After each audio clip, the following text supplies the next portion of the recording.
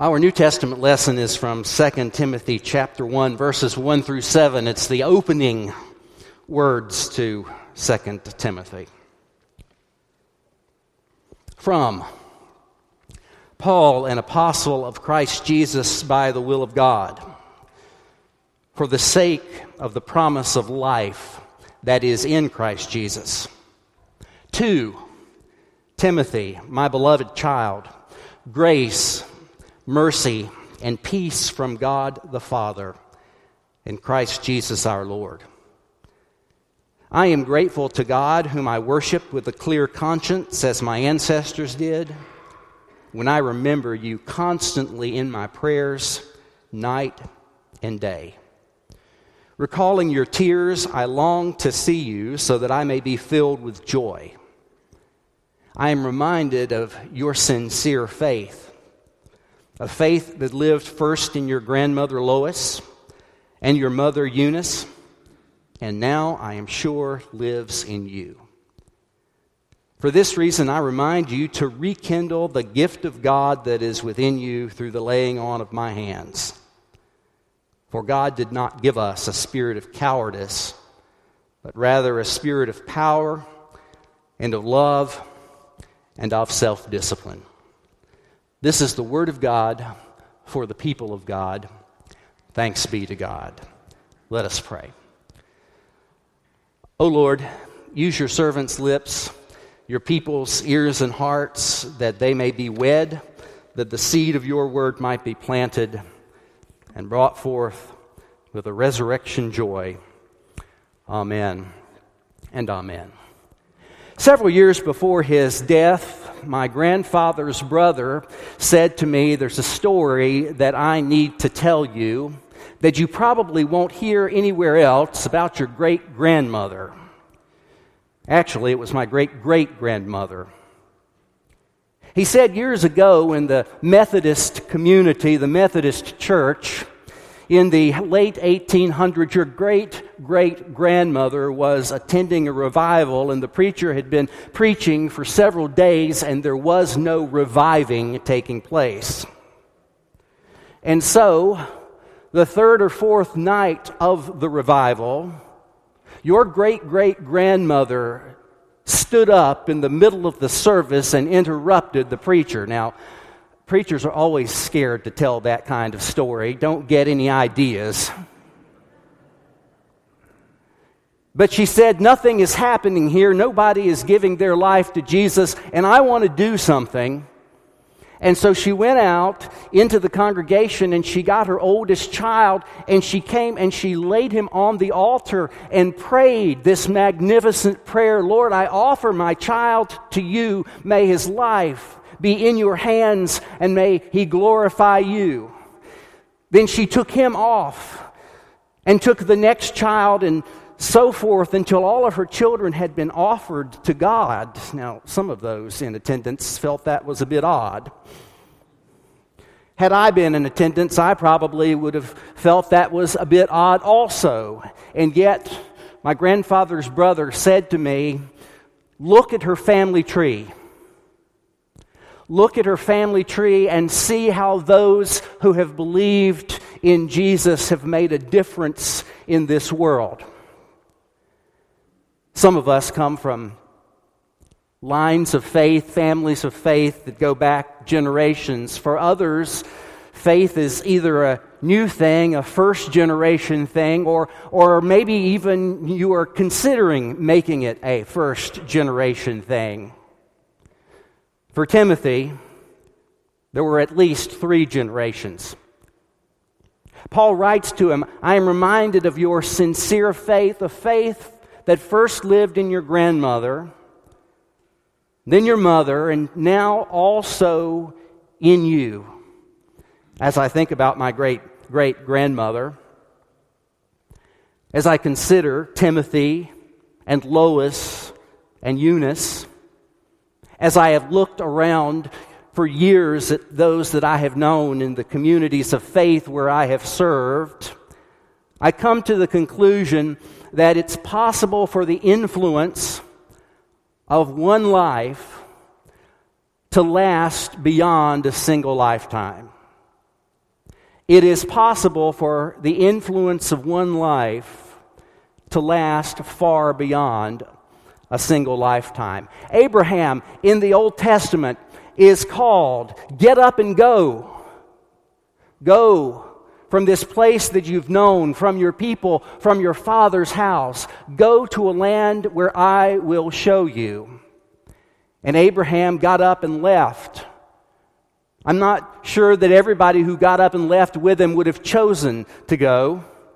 We kind of like it here, some of them may have said. We don't particularly want to leave, but Abraham had received the promise that if he looked up at the stars in the sky, his descendants would be more numerous than that the land that he walked upon would one day be his land, and by the time he died, all that he had to show for this promise was a grave where his wife was buried and a well. And yet we know the story of Abraham. We know that Abraham's seed have become numerous over all the earth, and that blessing has come through Abraham. Abraham left a legacy. And then there's David. David, that imperfect king, who nonetheless has this designation in the Bible as a man after God's own heart. And he dreamed of building a temple so that God could be worshiped. And he wanted, as much as anything, to be the one who built that temple, and yet that dream would be carried on to Solomon, his son. And it would be Solomon's joy and honor to take that legacy of David's love for God and to put it into something that could be seen, a place where worship could take place. David dreamed beyond his own lifetime of building a temple for God. John Maxwell says this: if you're successful, it becomes possible for you to leave an inheritance for others. But if you desire to create a legacy, then you need to have something that you leave in others.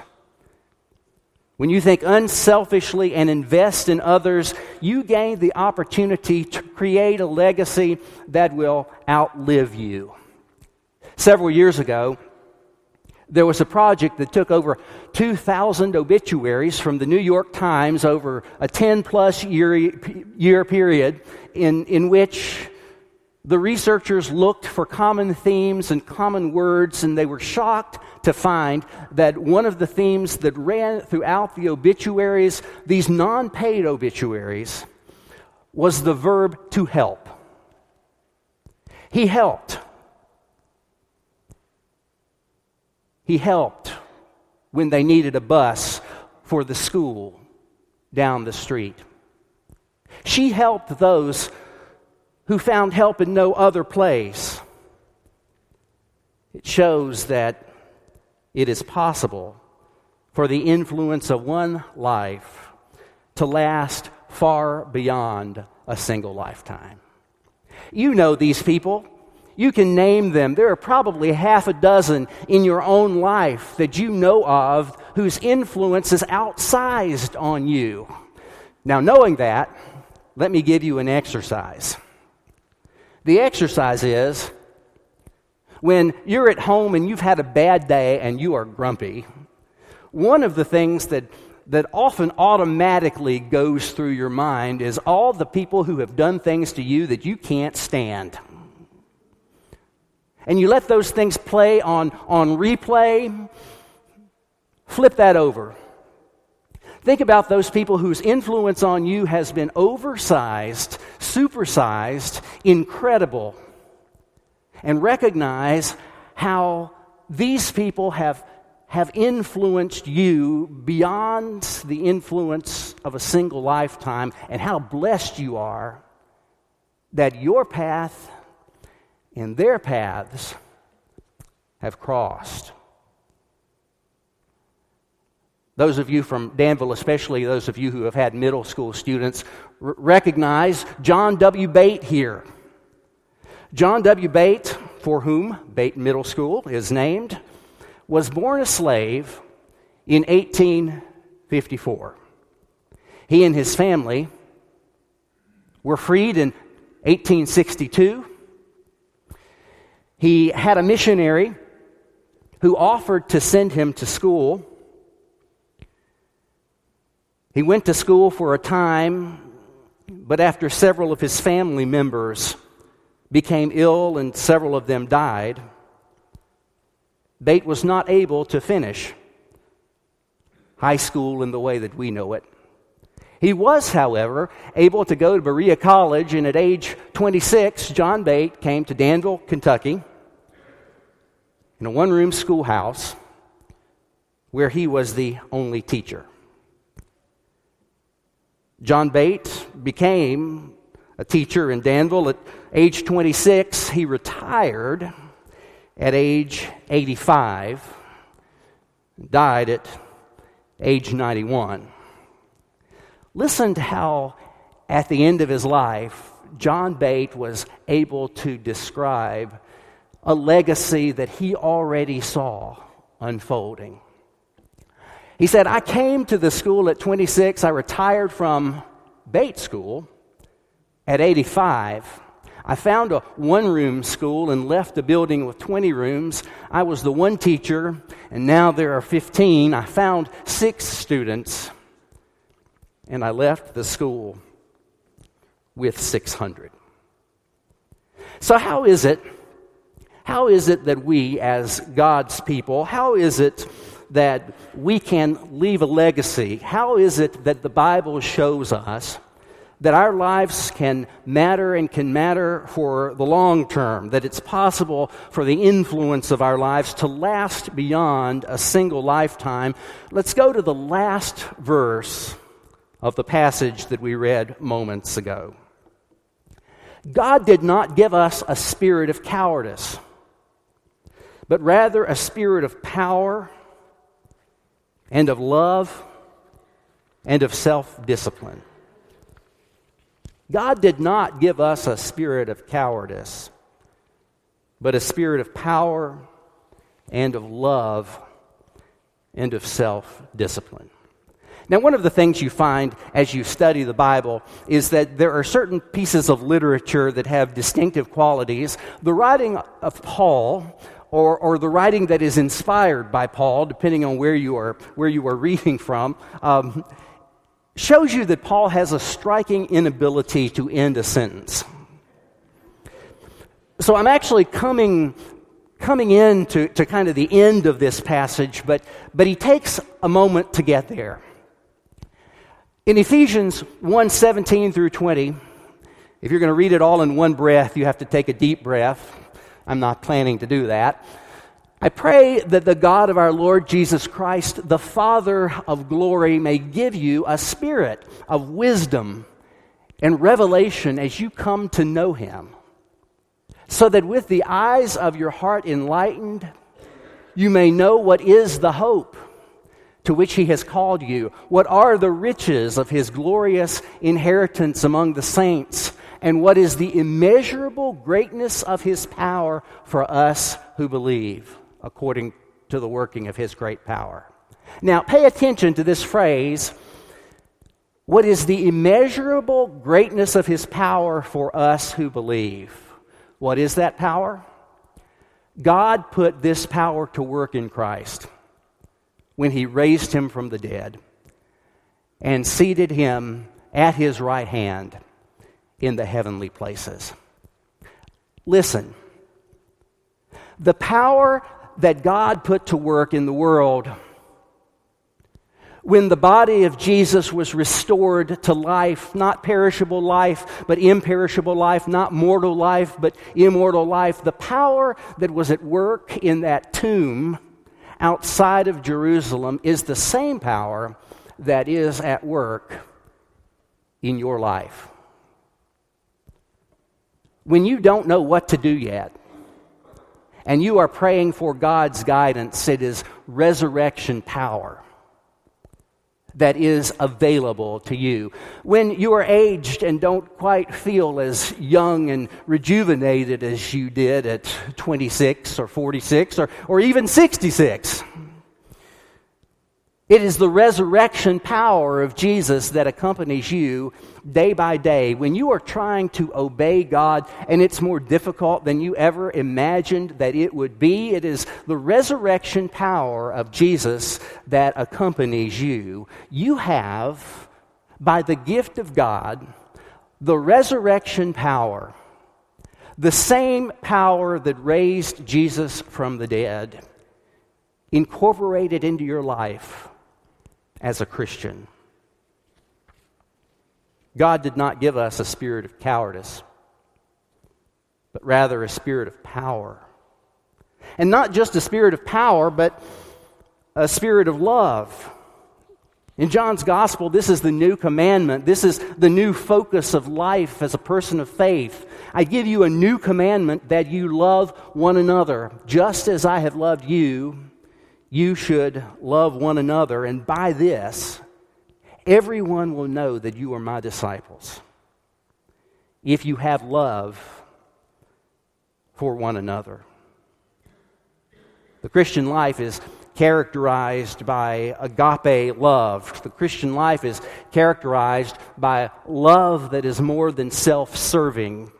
It is a love that offers itself not as a doormat, not to be abused, but it is a love that offers itself in a real, a powerful, and often very, very specific ways to those we encounter, to those who are a part of our everyday living. The person that you encounter tomorrow may not be encountered by accident. The person you encounter tomorrow may be a part of God's design for your life. And God's design for your life is that the whole world will know that we are His disciples because of our love for each other. As Paul says to Timothy, God did not give us a spirit of cowardice, but rather a spirit of power and of love and of self-discipline. 1 Peter, in 3 different places, talks about self-discipline. The first of this is the end of all things is near. Therefore, be serious and discipline yourself for the sake of your prayers.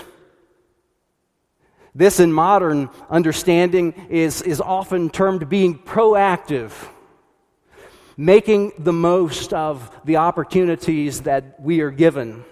Not simply wandering through life without a goal, but identifying where it is that we believe by God's grace God wants us to be and moving ahead. Later on in 1 Peter, this wonderful image, discipline yourselves, keep alert like a roaring lion. Your adversary, the devil, prowls around looking for someone to devour. God has given us the opportunity. God has given us the opportunity to live, to love, to learn, to leave a legacy. The gift that we have right now that every one of us is enjoying simultaneously is the gift of life, this breath that God breathed into humanity, this inhalation and exhalation that shows that we are alive, and as long as there is life, there is hope, and God's call continues to us. Love me, love others. We're invited to love not the same way that the world loves. The world is happy to be kind to those who are kind and unkind to those who are unkind. We are called to love as Jesus loved. To say, Father, forgive them, for they don't know what they're doing. To say, peace I leave with you, my peace I give to you. I do not give to you as the world gives. Do not let your hearts be troubled. Don't let them be afraid. We can live, we can love, we can learn. God calls us to be more understanding, to know different things a week from now, a month from now, a year from now than we do today. You don't know how to pray? The good news is you can learn. You don't know much about the book of Malachi? The good news is that you can study it over the next 3 weeks and decide you like Romans and Matthew better. You don't know how to be a good husband or wife, or how to be a friend that encourages another friend in a time of trouble?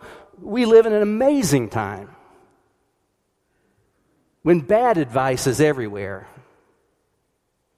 But if you Google, how do I be a good friend? And if you sift through all of the meaningless responses, we live in an amazing era when information is at our fingertips. And we as Christ's people can learn. We can learn something about the world every day. We can learn something about God every day. We can learn something about God's call on our lives every day. We can love the Lord not just with all our heart and soul, but we can love the Lord our God with all our minds. And we can leave a legacy. We can recognize the legacy that's been left for us. Those people that have had incredible influences on us. But at our best, we can live the kind of life that can be a positive influence and make a positive impact on someone around us. We won't all be Abrahams that changed the history of the world and eventually make their way into the bloodline of the Messiah. We can't all be Davids building a temple, at least in our dreams, that will be built in reality by the next generation. We can't all be St. Paul happily going to martyrdom, proclaiming the gospel of Jesus. But God has given you the possibilities that are as unique as your fingerprint. I guess fingerprints are old now and retinal scans are in. God has given you a possibility as unique as your fingerprint, as your retinal scan, to leave a legacy among the people that God has placed you near, among those that you have the opportunity to interact with at work, in your recreation, on your street. And so, dear friends, I want you to think about the next step. What would God have you do? What is the next thing that you should accomplish if you are to answer the invitation to live, to love, to learn, to leave a legacy? And what's keeping you from taking that next step? In the name of the Father, and of the Son, and of the Holy Spirit.